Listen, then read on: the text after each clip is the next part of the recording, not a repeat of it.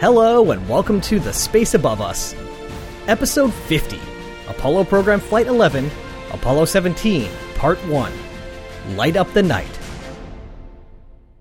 Last time, we covered the surface operations of Apollo 16.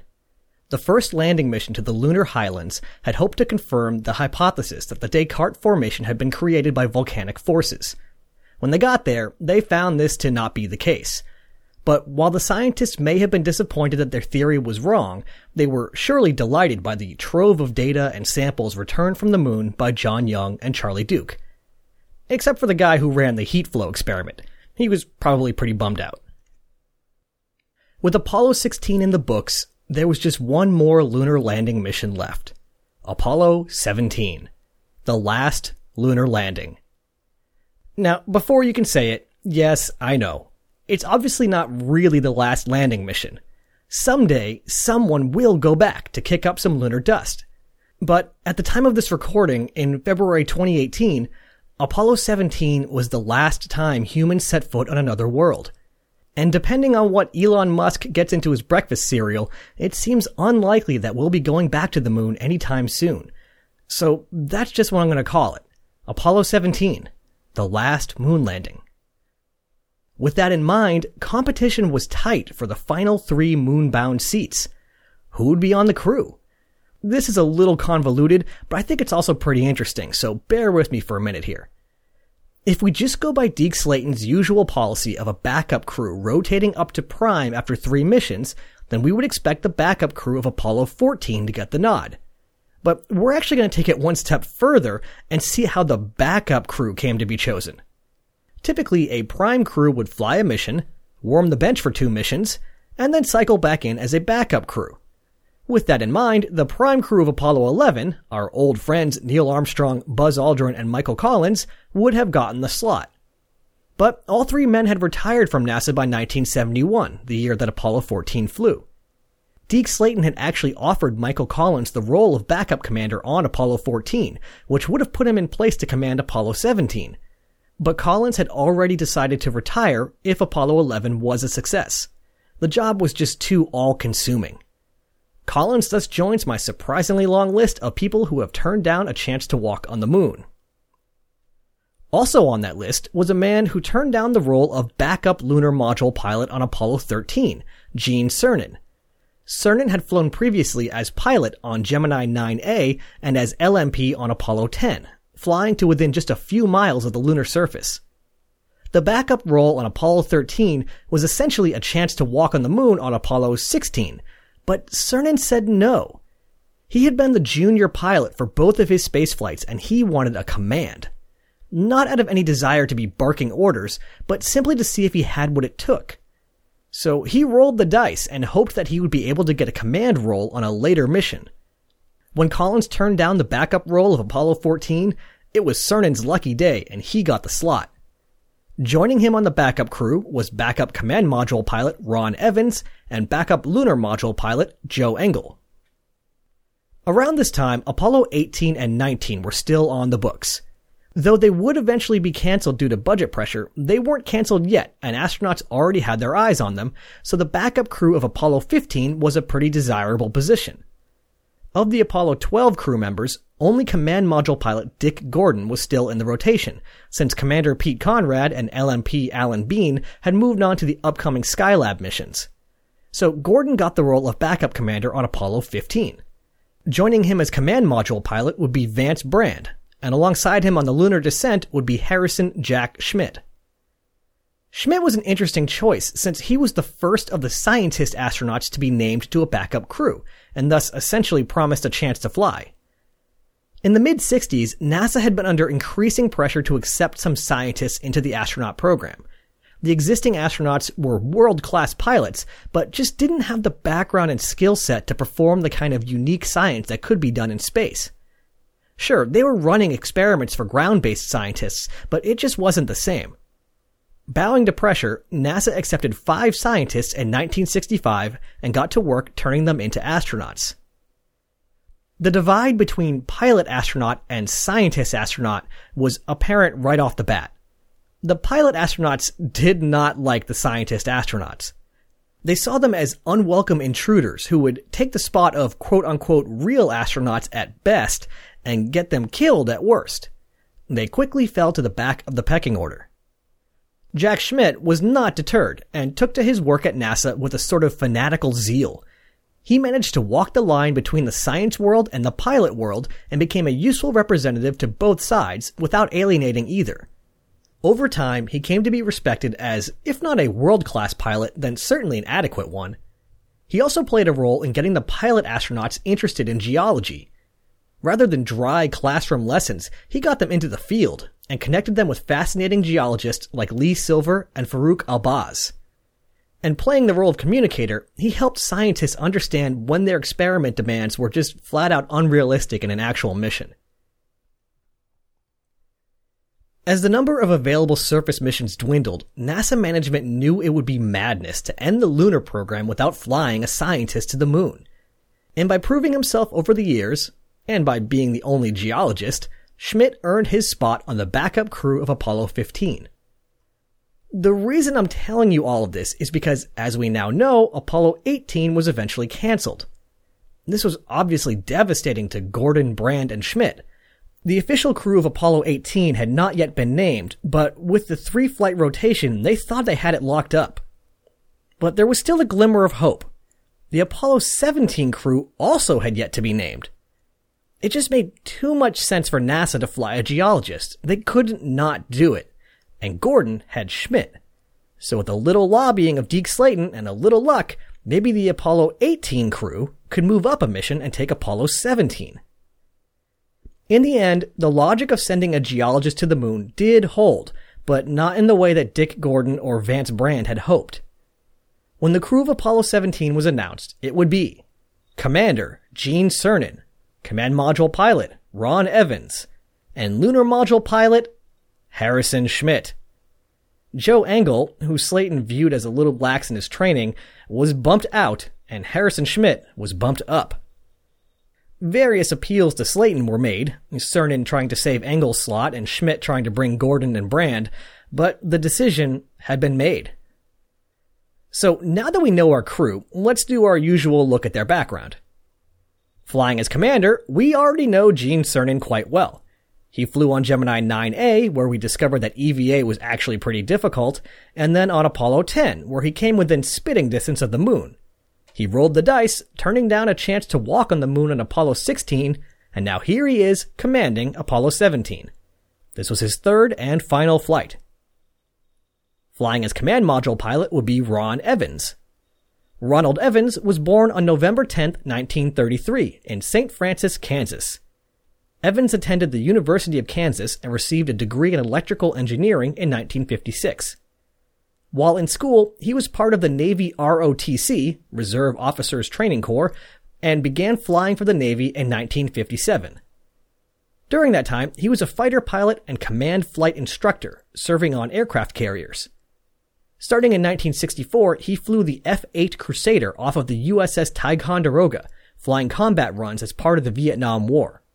And that's where NASA found him in 1966 when they scooped him up in Astronaut Group 5. This was his first and only flight. And last but not least, flying as lunar module pilot was Harrison Jack Schmitt. Harrison Schmitt was born on July 3, 1935 in Santa Rita, New Mexico. And as you may expect from the first scientist astronaut to fly, his bio is a little bit different from the test pilot trope we've seen so frequently here. He attended the California Institute of Technology, where he received a degree in geology in 1957.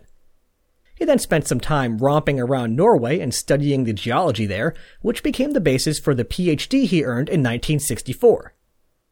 Shortly after that, he joined a team in the fledgling field of astrogeology, led by legendary astrogeologist Gene Shoemaker. And when I say legendary astrogeologist, I mean he basically invented the field. Well, at least the geology part. Shoemaker had hoped to become an astronaut himself, but was grounded by a medical condition.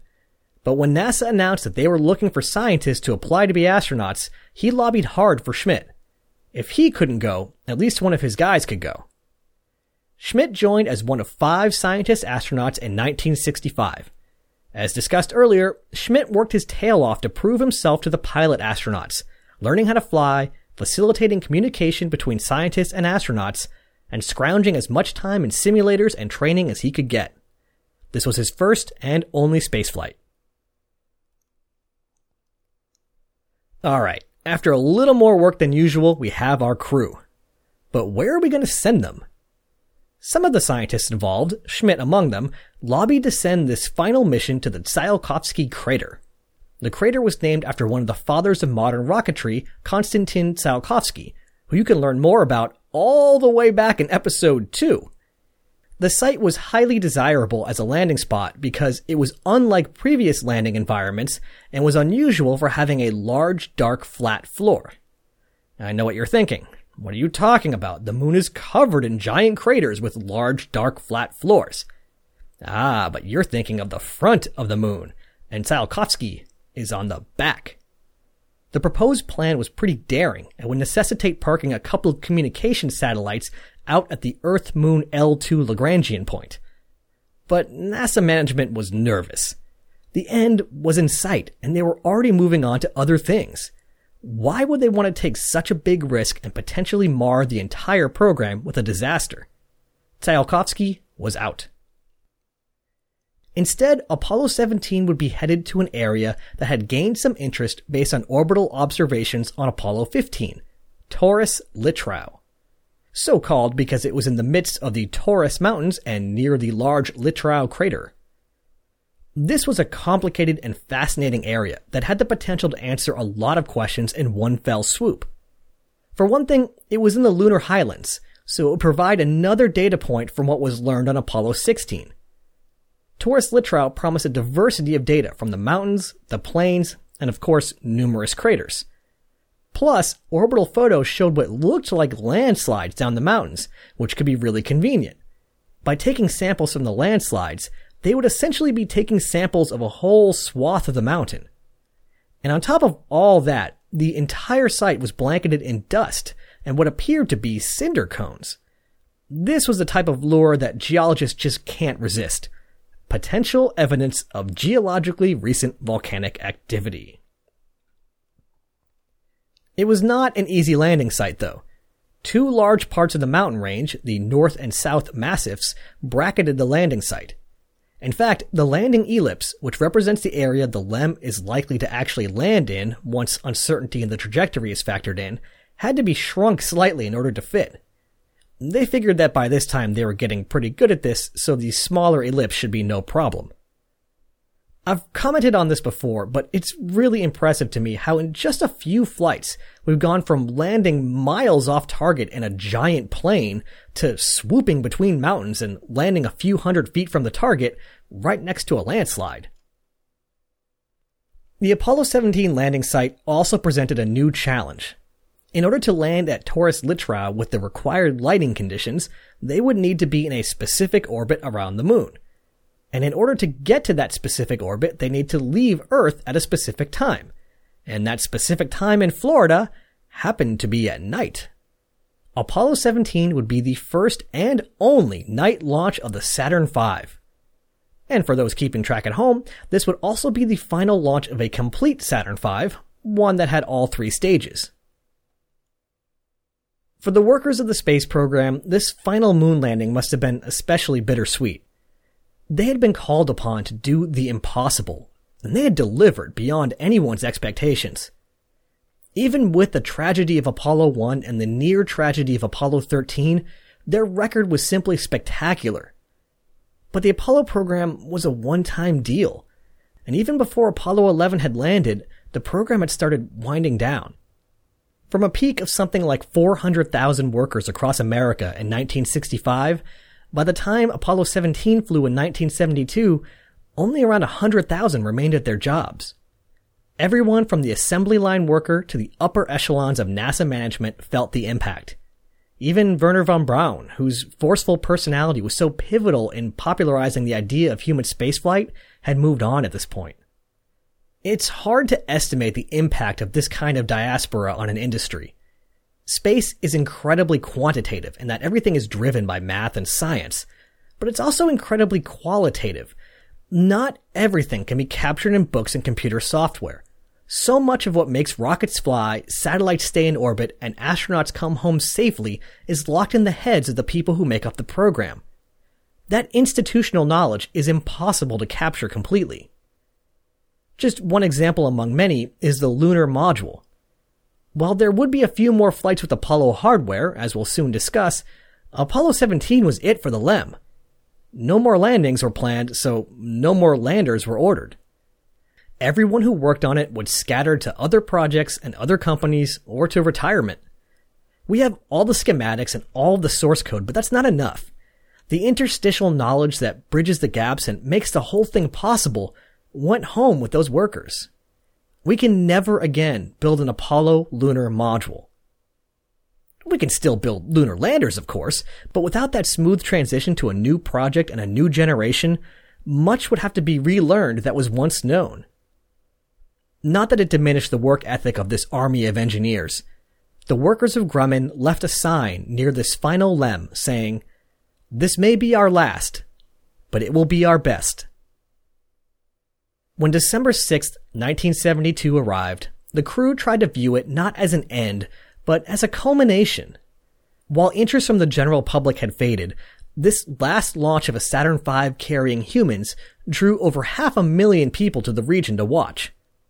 But as the scheduled time of 9:53 p.m. came and went, nothing happened. With a rocket as complicated as a Saturn V, everything has to be automated. The automatic sequencer was a system responsible for sending the right electrical signals at the right time to make sure the Saturn V was prepped and sent on its way perfectly. Well, today, for the first time, it missed a step. One of the S-4B's propellant tanks had not been pressurized for flight. Luckily, the whole system was smart enough to figure that out and stop the launch with 30 seconds on the clock. It took some time to come up with a solution, test it, and prove to management that it was safe, but in the end it was pretty simple, even if it also seems a little crazy. They used jumpers and banana clips to physically bypass the faulty step in the auto sequencer.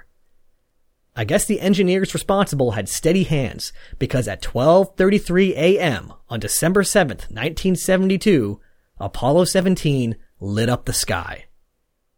If you've never seen a night launch in person, it's difficult to describe what it's like. The cliche is, it's like the sun is rising in the middle of the night, but it really is like that.